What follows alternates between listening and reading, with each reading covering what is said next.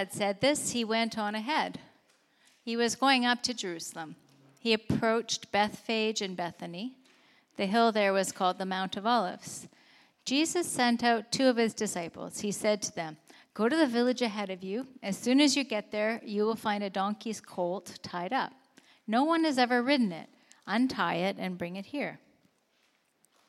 Someone may ask you, 'Why are you untying it?' If so, say, 'The Lord needs it.'" Those who were sent ahead went and found the young donkey. It was there just like Jesus told them. They were untying the colt when its owners came. Of course, they asked him, "Why are you untying the colt?" They replied, "The Lord needs it." Then the disciples brought the colt to Jesus. They threw their coats on the young donkey and put Jesus on it. As he went along, people spread their coats along the road. Jesus came near the place where the road goes down the Mount of Olives. There, the whole crowd of disciples began to praise God with great joy. In loud voices, they praised him for all the miracles they'd seen. They shouted, "Blessed is the King who comes in the name of the Lord. May there be peace and glory in the highest heaven." Some of the Pharisees in the crowd spoke to Jesus. "Teacher," they said, "tell your disciples to stop." "I tell you," he replied, "if they keep quiet, the stones will cry out." This is the word of the Lord.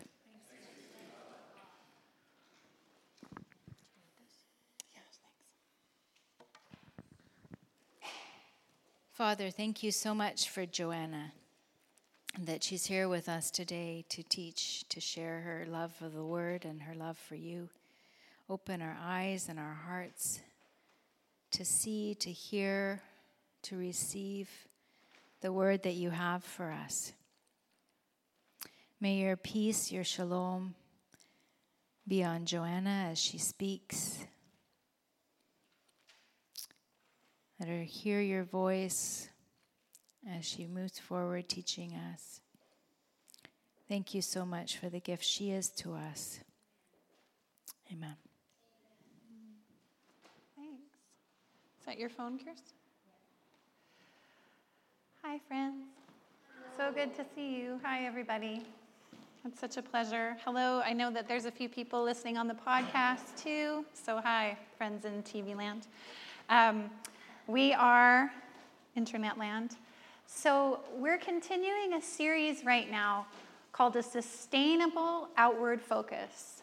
And sustainability is a bit of a buzzword these days, but it's one we're really trying to get our heads and our hearts and our lives around as a church. It's something that, just conversationally has come up in the past few years, very, different ways, that we don't want the distinction of being a church that's really good at helping people recover from burnout. That's a lousy distinction.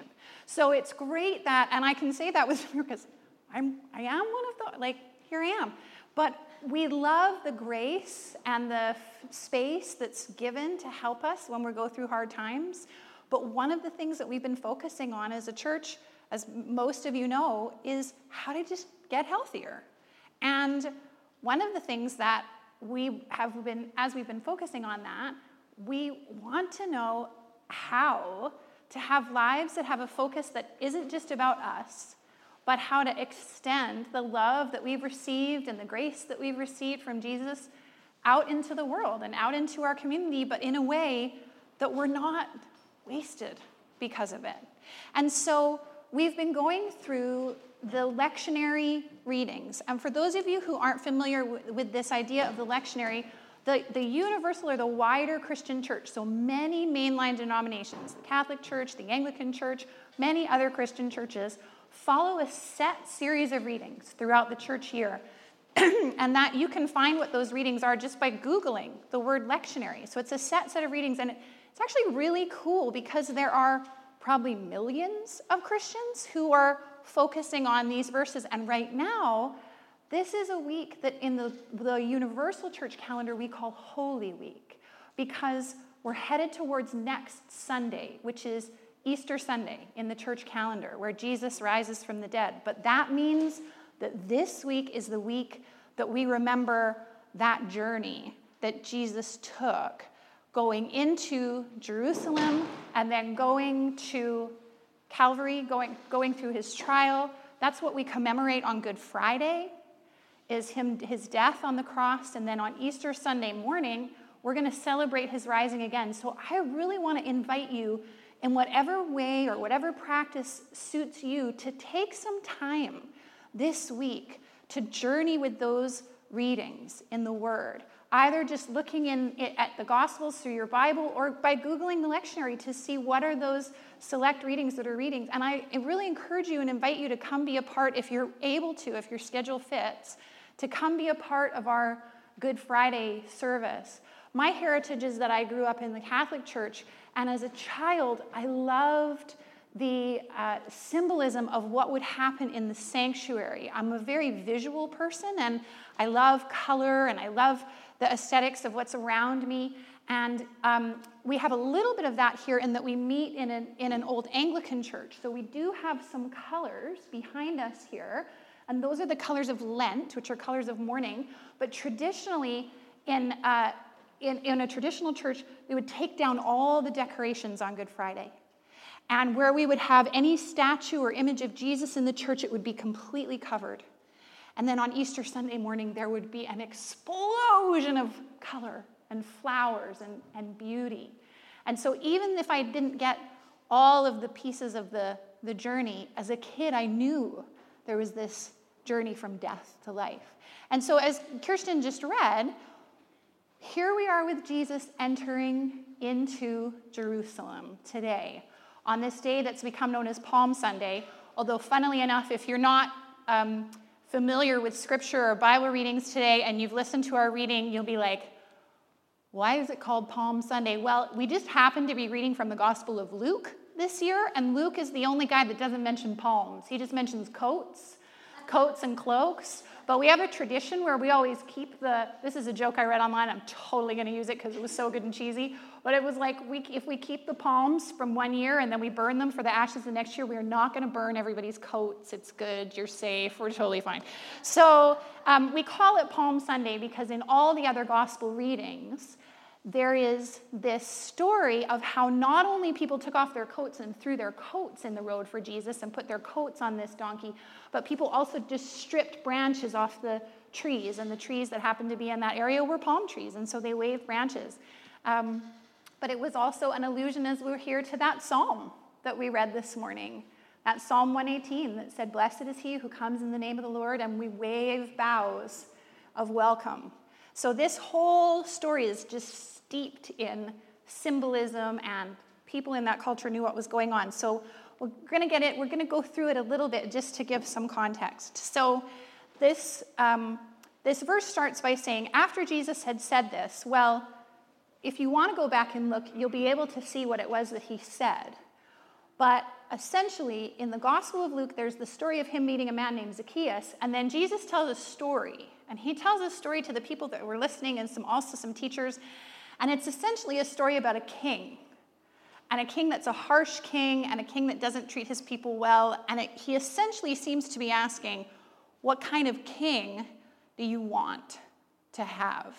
And then embarks on this series of events that are all about kingship. And so that's why this subtitle is, Jesus Comes to Jerusalem as King. And as I mentioned, Jesus has been journeying towards Jerusalem. So one of the things that's interesting that I learned researching this is that Luke is really focused in his gospel on this journey towards Jerusalem. He goes like in Luke 9, he starts talking about it. So there's references all the way along, like as Jesus started journeying towards Jerusalem, or as the days came towards him, he set his face towards Jerusalem. So that was something that was really focused. And there's a reason why, and it's because that city had significance in that culture. It's a bit like how we know in our culture, that Ottawa is the city or the seat of our government, or New York City is where you go for Broadway, or, Washington, D.C., Paris is the city of love. Jerusalem was the city that killed the prophets. Good old Jerusalem. Jesus even says that at one point. Way to go, Jerusalem. But it was also the city where it was a center of spiritual and religious and cultural stuff. The head teachers that had been coming to check Jesus out, they were from Jerusalem. And people in that culture expected the Messiah to be revealed there. They expected the king to be revealed in Jerusalem. So people knew it in that culture. If you were going into Jerusalem, it meant a thing. There's other places in Scripture, and I'm sorry, I have quite a few notes today because I refer to different places in Scripture, and I'm not going to read all of them. So on the green thing, if you want to go back and reference, you can look. But a couple places in Scripture, it's actually referred to as the city of the great king. So everything in this narrative has been pointing towards setting up Jesus as king. And up until now, he's actually been quite selective as to who he lets say that. Like you'll remember, I'm sure, those of you who've been reading the Bible for years and years, there's lots of times where Jesus says, don't tell people who I am, or keep this quiet, or don't say anything about this. But that shifts in this story. He really allows people to worship him in this space. And you'll see there's this business with a donkey. And it seems to have lots of emphasis. It's like, go to the village, and then you're going to get there, and then you're going to find the colt tied up, and then they're going to say, the Lord needs it, and then they found the donkey, and then they were untying the donkey, and why are you untying the colt? And there's this whole thing. And it's one of those things where it's like, what's the deal? Like, who cares? And it's because it was a fulfillment of Scripture from the Old Testament. So this is a verse from the book of Zechariah, and this is what it said. Say to the daughter of Zion, right, the people, behold, your king is coming to you, gentle and mounted on a donkey, even on a colt, the foal of a beast of burden. So it's interesting because in John's gospel, John is really honest, and he says, we didn't know that at the time that this is what all this meant. John says in the gospel, the disciples we did not get it. We didn't get it until Jesus was revealed. So at the time, they're like, okay, I have to go get a donkey now and come to this guy. But this morning I was doing this meditation. I found a cool app that I've been trying out this week where it's these different kinds of meditations through the Word. And this one was one where you imagined yourself in a story, and it was the story of Lazarus being raised from the dead. And our gospel reading last week was about Jesus being in the home of Mary and Martha and Lazarus, and Mary anointing Jesus for burial. But through this wonderful imaginative meditation that I did this morning, one of the things that this person leading through the meditation said was, how do you feel when Jesus asks you to move the stone when he's been dead for 4 days? Who are you in this? So I imagined I was Joanna, because Joanna was one of Jesus' disciples. That's who I'm actually named after, was one of the women that traveled with Jesus and helped support his ministry. Just saying. I was like, who'd you be in the story? I'd be Joanna. So I was imagining it, but then I thought, man, after that, the donkey would have been nothing. Like, really? He's already raised Lazarus from the dead. He's already moved the stone. He already had the dead guy come out. They already took off the bandages. So at this point, I'd like to think the donkey was not even a thing. Like, really, if they said, go get a donkey, you'd be like, well, he knew about Lazarus, so okay. But again, there's significance to this because it goes back to Scripture. There's a writer that I found online, Ian Paul, who seems to be an Anglican clergyman. He's fantastic. He wrote this great write-up about this story, and he says, what's all the focus on untying? He says, again, it's because in Genesis 49, when the blessing is given to each of the sons of Abraham, and he blesses Judah, he talks about that the sign of the coming one, who's the true ruler of Judah, to whom all the nations will submit, is the one who ties and unties the donkey. Who knew? So the whole process is wrapped in significance. And we have cultural significance like this in our culture. We just don't always notice it because, we fly flags at half-mast. We know what that means. My husband Wade's dad was a cowboy. He was an old cowboy. And at his funeral, they had a time where all the cowboys lined up, and they had a riderless horse with Hank's saddle on it, and the boots turned backwards in the saddle.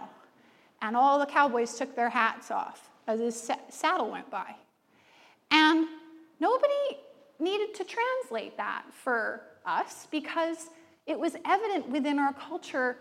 Those were woven in. We kind of got that. We got what that would mean.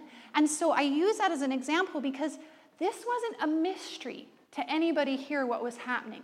All these things that were happening were significant, and it was clear that Jesus was saying, I am the king. I'm letting myself be the king right now.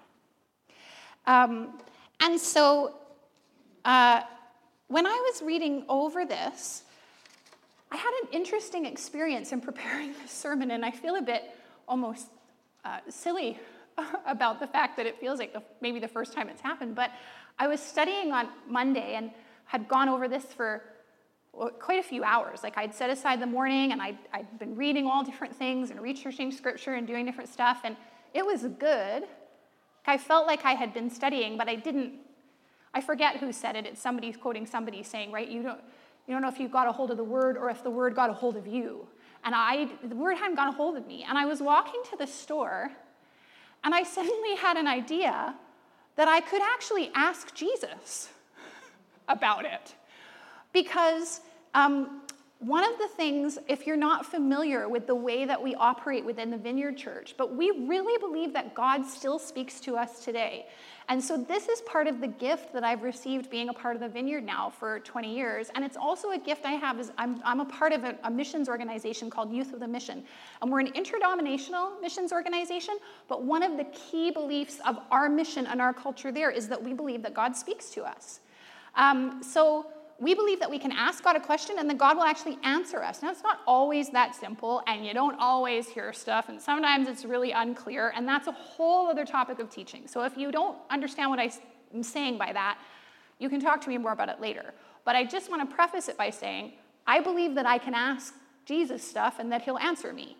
And so I was walking to the store, and I suddenly realized that I was talking to the person that the story was about, and that he was in the story, and that I could ask him about the story. So I literally, in my head, went, hey, Jesus, this was you on the donkey. What do you want our Vineyard community, what do you want us to know about this? Like, what do you want to tell us about this? And he answered me. And I get to tell you what he said, which is so amazing. It's the best way. I mean, it still took me the rest of the week to figure out how to write it down and put it in notes and make a PowerPoint, but it was unbelievable. So I got to tell you, Jesus gave me an answer. I'm going to share it with you today. So I submit it to you. What I felt like Jesus said was he said the two things that he wanted our community to know about this story was about obedience and about joy, which I loved. So I'm going to unpack for you what I think that meant. So the first thing I felt like Jesus was saying in obedience is this idea that in my YWAM, in my Youth of the Mission YWAM culture, we call making Jesus Lord, or making Jesus King. But what it basically means is that if you are calling yourself a follower of Jesus, you are submitting every part of your life to him. And taking an inventory at different times of your life, if there's any part that you kind of are not really giving over. And I had a conversation with my son about this week. Most of you know Pax. He's 9. His brain is wired in the most interesting way, and he's a super honest guy. And so sometimes that's not good, like when you're somewhere and he's cooking something, eating something that someone cooked and says, this tastes awful, you're like, no, manners, that's not whatever. But there's other times where his honesty is so helpful. And we were driving in the car this week, and I was telling him about a young friend of ours who'd been baptized. And I said, did you know that, little so-and-so, he's 7, he decided to be baptized. I said, what do you think about that? And he said, I have always been very hesitant to get baptized because I don't like the idea of anybody pushing me underwater. And I said, oh, fair enough. Okay. Well, do you know that there are other ways of being baptized? Like I talked about the font of the church. I said, do you remember when Sophia got baptized and we were at the spray park and she and Papa Gordy talked about it and prayed about it, and then Papa Gordy blessed the spray park and Sophia ran through the spray park, and he said, oh yeah, I think that would be good. I might do that. I said, well, you have to decide that you're going to let Jesus be the boss over your life. And he said, oh. I said, it means like you decide to commit that whatever you do in your life, you pray and ask God about it. So I said, that's what Daddy and I do. Like if we're going to take a new job, or sometimes even if we're going to teach, or we're going to go on a trip somewhere, we ask Jesus what he thinks about it, and we try and listen to what he says, and we try and do what he says. And so that's what it means. Like Jesus is the boss of your life. And he said, oh, well, I don't really know how I feel about that. Which is totally not the answer I thought he was going to give. I mean, we bring him here every week, whether he likes it or not. And what the heck? That was not the Sunday school answer. I thought it was going to be like, yeah, I want to follow Jesus forever. But I liked it because he said, well, I'd really have to think about that. And I said, okay, fair enough. And I said, I kind of thought you already lived that way. I mean, you do prayers with me a lot, and we do ask Jesus about a lot of things. He said, yeah, but I'm really going to have to think about it. Can we talk about it another time? And I was like, yeah, he was done. But in preparing this sermon, I thought, yeah, that's really true. And I think there's a point where we do need to do an inventory. And sometimes, I think there's times where we ask God what he wants, and then we don't listen. Or we don't do what he says. And then we wonder why he's, maybe not talking to us. I appreciated the careful perspective. In Jesus' case, I mean, and fair enough too, obedience is not a popular word for a reason. I mean, people don't even say that their dogs go to obedience school anymore. Like, it's just, people have taken it out of vows, and it's because as humans, we're terrible masters. We're terrible masters. Humans are not good. It's hard to say you're going to be obedient or submitted to any human. But what Jesus is modeling for us here is total obedience and submission to the Father. And a reminder that God is entirely good and worthy of our trust, but it does not always feel that way. We can be in really, really difficult circumstances, and to, quote the name of Eugene Peterson's book, which I actually have never read, I just like the title, is called A Long Obedience in the Same Direction. So this idea that our view of God's goodness and our obedience and submission to him has to be a long view sometimes, because we all know that there's sometimes where what's happening right now, it's hard to trust. But it's why we get together. It's why we tell each other stories of God's goodness. It's why we remind each other of things that God's done, so that, we can keep submitting and keep trusting that God is somebody that's worth obeying. And as far as this being a sustainable outward focus piece, this makes utter and complete total sense to me. This is, to me, the key for life in ministry or pastoring, teaching, whatever, is that whenever I have not been in submission or obedience to Jesus, and I have made myself God, and I have thought that I was the person that had to solve everybody's problems, and I did not trust Jesus. Like, when I was leading here, there were times where I just thought it was all on me. But I realized how much that was me making myself God. My friend Ben Parsons says, Jesus always gets to be Jesus. He never lets anybody else have a turn. And that's good. But sometimes that comes as worry or care for other people in our lives, us wanting to fix things.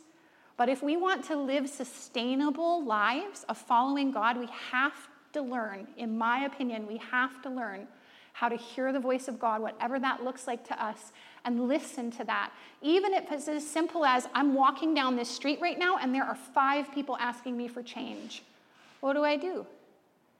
Poor's always going to be with us. There's always going to be need. There will always be more need than we can fill.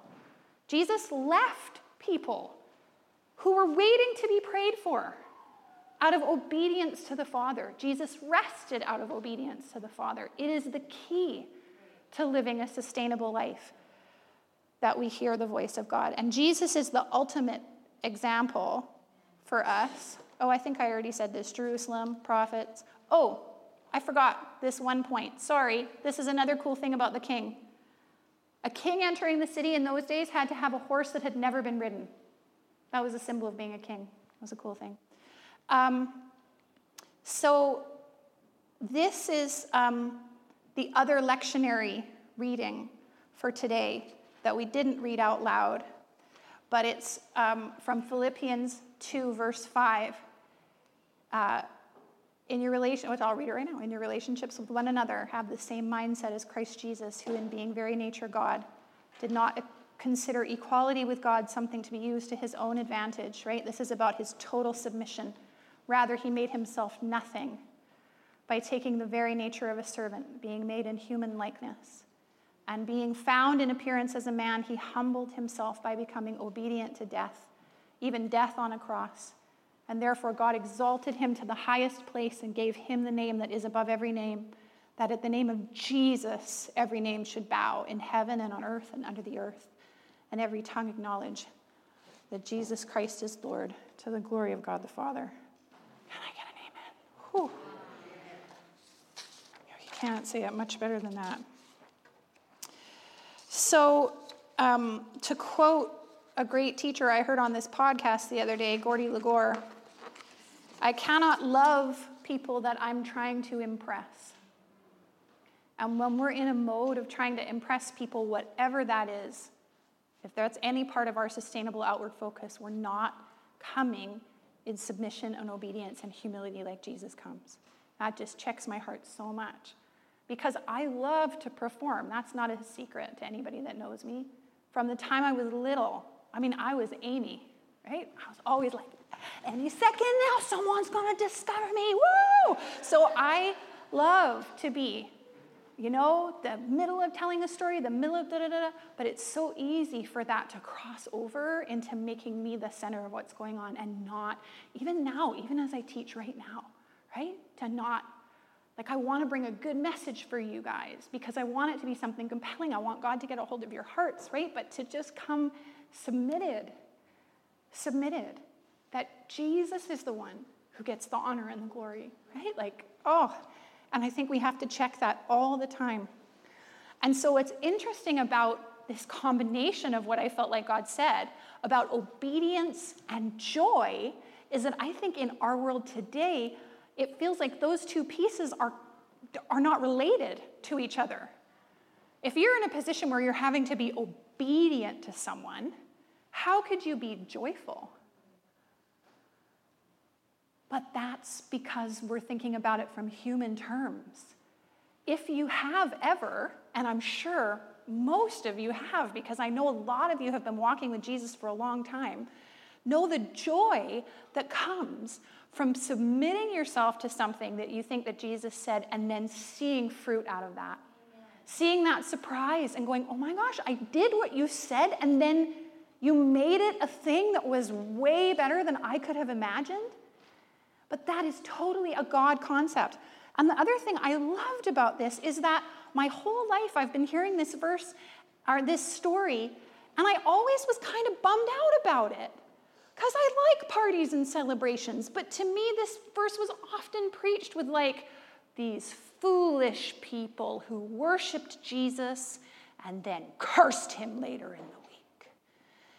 I didn't get that when I read it this time. This says that the whole crowd of disciples began to praise God with joy. They weren't faking it. They weren't being fickle in that moment. Jesus was finally letting them worship him.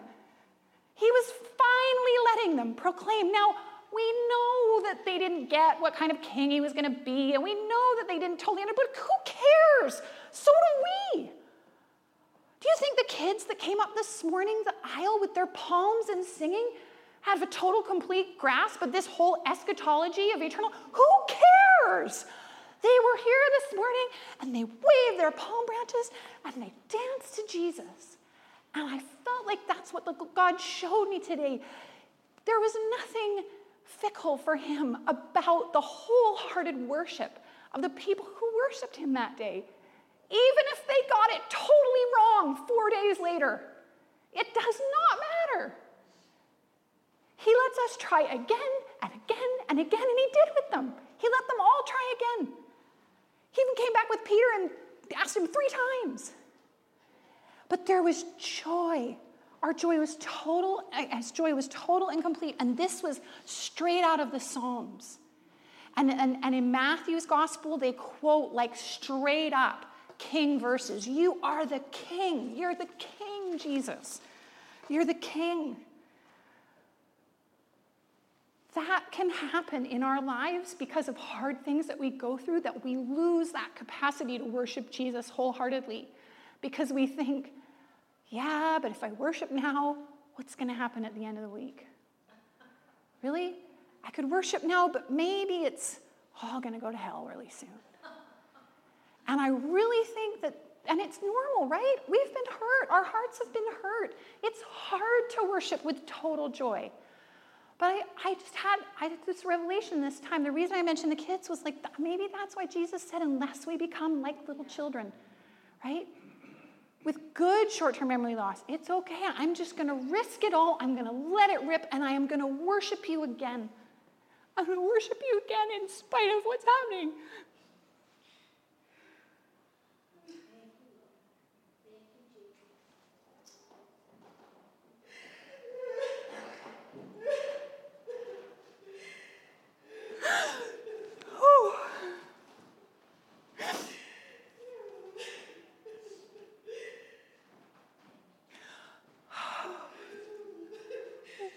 Jesus, we call on you. Our sister is hurting so much. We don't understand. We come to you, Lord Jesus, today. We come to you as the King. We come to you as the King. And we come to you because we can submit to you. And you have the long view. But that doesn't mean you discount our pain right now today. With our sisters, our brothers who are in pain today.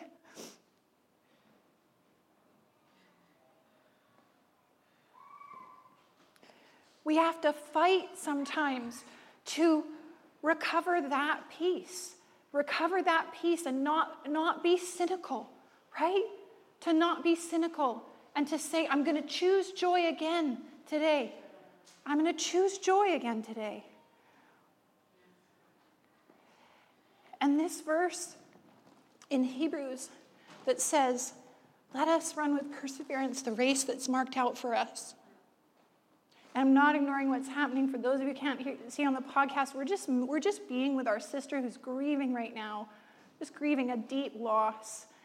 And we can do that. I think I'm not ignoring what's happening right now, Steph. We're just going to keep in this. God knew all what we were going to be doing here today. And so this piece here, this verse in Hebrews, the writer of Hebrews says, let's run with perseverance this race that's marked out before us, fixing our eyes on Jesus, the pioneer and the perfecter of our faith, for the joy that was set before him. He endured the cross. And my friend Karen Chu, who's one of our worship leaders here, most of you know her, she said that she had a revelation from God last year where she was meditating on this verse, and she said, what was that joy? What was that joy that was set before you that you could endure the cross? And she felt like the Lord said to her, it was you. It was you. It was us. Right? It was Elsie. It was us. We were the joy that was set before him. And if you keep reading in these verses, after verse 40, where our lectionary reading stops, the next verse, Jesus breaks down and he weeps. He's on this donkey and he is in the middle of this complete scene of joy, revelation. But he looks at the city and he weeps. And I felt the Holy Spirit saying again, his joy didn't leave. It wasn't like he was obedient and then he was joyful and then he wept over the city because he loved the city. It was all one and the same. It was because the joy that was set before him was this city. Oh, Jerusalem, Jerusalem, how I longed to gather you. And so those are things that are not exclusive. So I really think that it's totally possible for us as a church to have a sustainable outward focus that's centered around our joy. We had a lot of fun at Christmas time when we went out Christmas caroling, and we were just having fun. And then people went, "What are you guys doing?" And we're like, "Well, we're singing." How come? Because we like singing.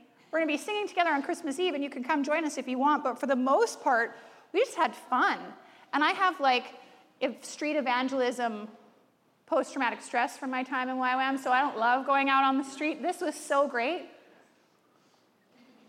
And as a leadership team, when we met last week, this is the big plan for sustainable outward focus for the summer. It's like maybe we have times where we all chip in some money and have pizza together, or maybe we go to the park, and maybe we start telling more people in the neighborhood about it.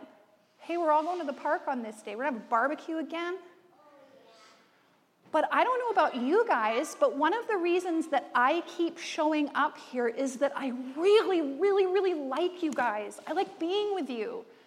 I like being together. I like that we're not all the same. I like that we figure it out anyway. But I think that's part of how we do sustainable outward focus. We just be us with the doors open. So I think we can look at what delights us, right? So this was the big thought, the big idea I was trying to say the whole time. I really believe as followers of Jesus, it's impossible for us to have a sustainable outward focus without making Jesus the King of our lives. If we do not have him as Lord, he's not the boss, and we're submitted to what he's saying to us, I think we will burn out. There's too much need. We are not God. We are not God. We have to listen in obedience to him.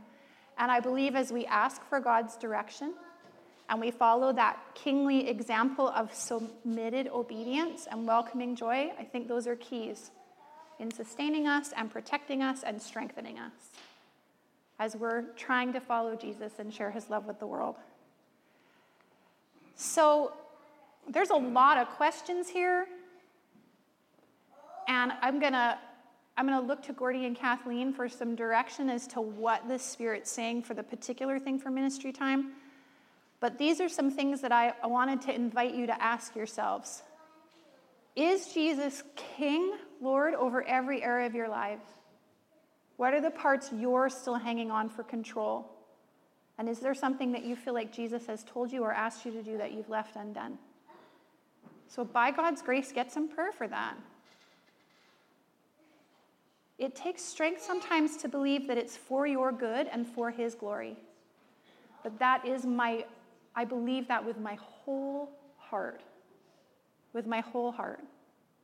And then secondly, not mutually exclusive, what is giving you joy, and are you sharing that thing with Jesus? Are you acknowledging that that's from him and for you and for him? And maybe this is the way you need to go instead of what have I left undone, because that can be, I think it can be, we don't want to do guilt a lot at this church. We don't really roll very well with that, but I felt it was important to ask to do a check-in today about Jesus being Lord of your lives. But there's also this piece of, do you have any idea what it is about you that delights Jesus so much? You were the joy that was set before him. He saw you. He thought about you. And not just you individually, he thought about y'all, us. We're the joy. So what delights him? So let's ask the Holy Spirit. Got a word? Got a thing? Yeah. Here. Is it okay if I pray? I think I'm going to pray, and then you bring. Yeah. Oh, Lord. You're with us. You're in it, Lord. Right in the middle of us today. Literally right in the middle of us today. You're here with us, God. You are not blind to one thing that we are going through. You are not ignorant. You're not deaf or dumb. You've not turned away. You are in the middle with our coats down on the ground, with anything that we could scrape off of the trees, with our whatever thing we brought with us to make you a kingly saddle. And Lord, I ask you today that you would help us bring the best of us to you today. Bring us whatever we brought with us today, Lord, to lay down, to lay it down at your feet, knowing that you don't ever trample us, Lord. And we acknowledge you as King. We worship you as King. And you're worthy to be praised. You're worthy to be followed. Come, Holy Spirit, minister to us, Lord. Minister to us. We need you so badly today, God. We need you so much. King Jesus. I worship you. You are the King, Jesus.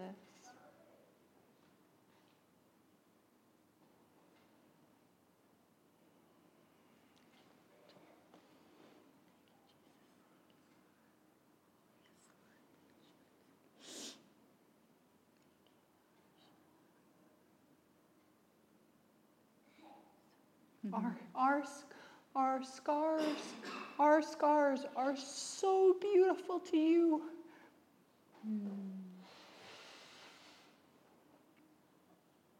You are a wounded healer, Lord. You bear your scars still.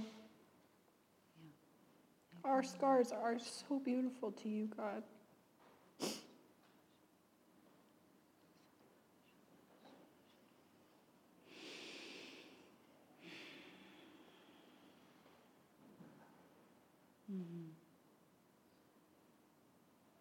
Thank you, Lord.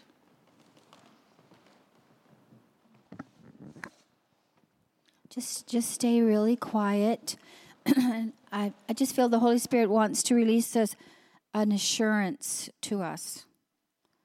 He's wiping away all anxiety. Because what he's planted in us will be reaped. What has been sown will be reaped. And I think Gordy might call Rose to come and share in a minute a very specific word she's had. But in prayer, before the service, when she talked about it, I had such a vivid picture of the front of our home, which is full of beautiful tulips. And last year, there was only 2 colors that I can recall. And then all of a sudden, I walked out in front of my house and I saw there was like probably 8 times the colors. There was purple and red and yellow, and I was just kind of thrown back. And then the same day, I just came back in from looking and admiring these beautiful tulips, and I thought to myself, did Andy and Alyssa plant those tulips and I didn't even know? And of course they did. And then a woman was walking by, and she had a little boy, and they stopped. Oh, how beautiful these tulips are.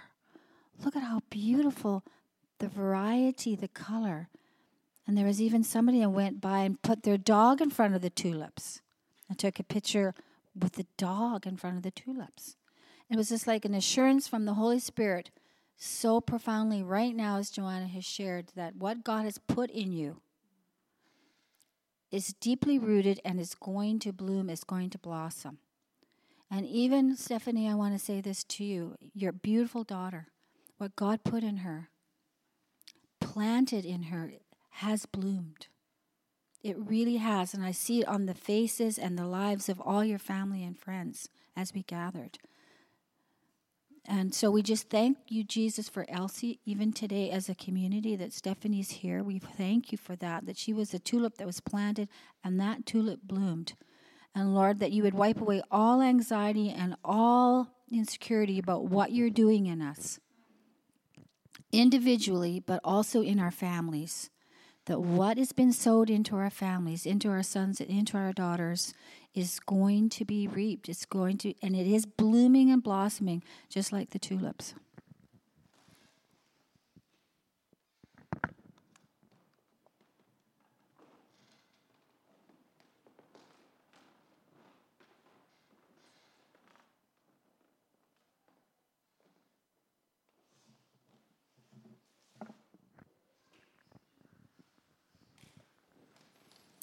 Thank you, Joanna. It's a lovely word. And I think it's just important for us to be family together.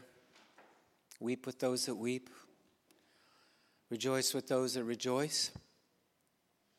And it's often bittersweet. It's often a mix. That's what Palm Sunday is. It's this last week of Jesus' life.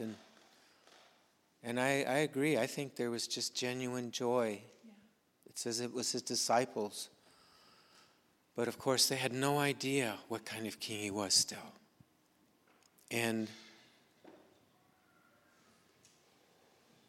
so if you're bearing disappointment or disillusionment or frustration or some of those things that grate against your heart and spirit, know that that does not need to preclude worship. Yeah. You can bring it all before him and let him just walk with you in that, and know that it doesn't preclude obedience, and you don't have to feel good. And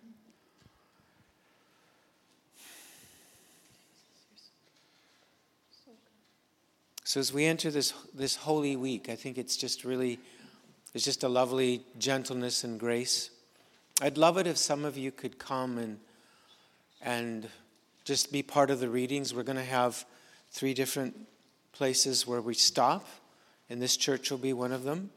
So if you can help with just reading the narrative this week, maybe send me an email, let me know. We're just going to do it with the 4 other churches, maybe 5 or 6 actually. I think some from West Coast are coming.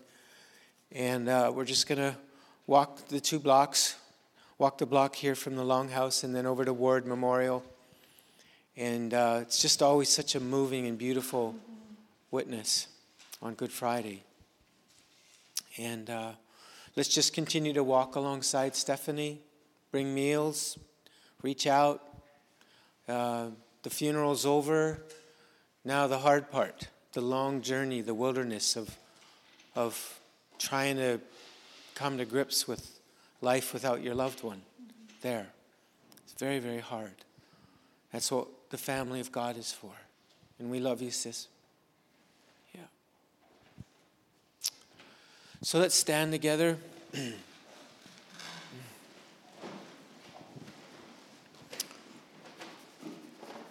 Just forgot to mention, I know most of you don't know her, except unless you've been to Lower Post. But just seems to be a lot of grief these days. But we've lost a dear elder. Fanny passed away. I think it was yesterday. So we just had a good visit with her when we were there, and had no idea that it was that far gone. It was stomach cancer. So again, the community of the Lower Post is grieving because Fanny was just a person of joy. I'll never forget her laugh. Her laugh was just, we called her the Bannock Queen, and just had so many wonderful memories, often stayed in her home. So, Lord, we just remember our friends in Lower Post today. For Steve, she's Steve's Jaquesta's sister, Peter's sister, and obviously deeply missing and grieving, and we pray for your grace and comfort to be with them today as well. For Frances, she's her cousin, Lord Jesus, for the joy that was set before you, you endured the cross. And so, Lord, for the joy that we may not necessarily be feeling right now, but is set before us, we will endure with you. We will walk with you, knowing that you are walking with us and that there is grace for each day, grace for each moment. In our uncertainty, in our unsettledness, in our disorientation, when we don't know up from down, you're our cornerstone. You're our solid rock, our refuge. Through the storm, Lord, our anchor holds in you, the solid rock. So we walk with that faith and assurance today. I thank you for my beautiful community, this beautiful church family, for their authenticity, their genuineness, their heart, Lord, to follow you. And to not try to make something happen if it isn't. To just be who we are. To not have to be impressive. Knowing that that's all we need to be is who you've called us to be. And so we walk in that blessing. We hear your blessing today. Take us, Lord. Bless us. Break us. And give us away. Give us away, Lord. Knowing that as we submit ourselves to that, you just have an amazing way of just multiplying and multiplying and multiplying. That there's more where that came from. There's more where that came from. So just receive that blessing. For some of you that are feeling grief and loss today, there's maybe hard to believe it, hard to comprehend it, but there's more where that came from. And he's not done. He's not done. So we bless you to walk into the blessings of this Holy Week.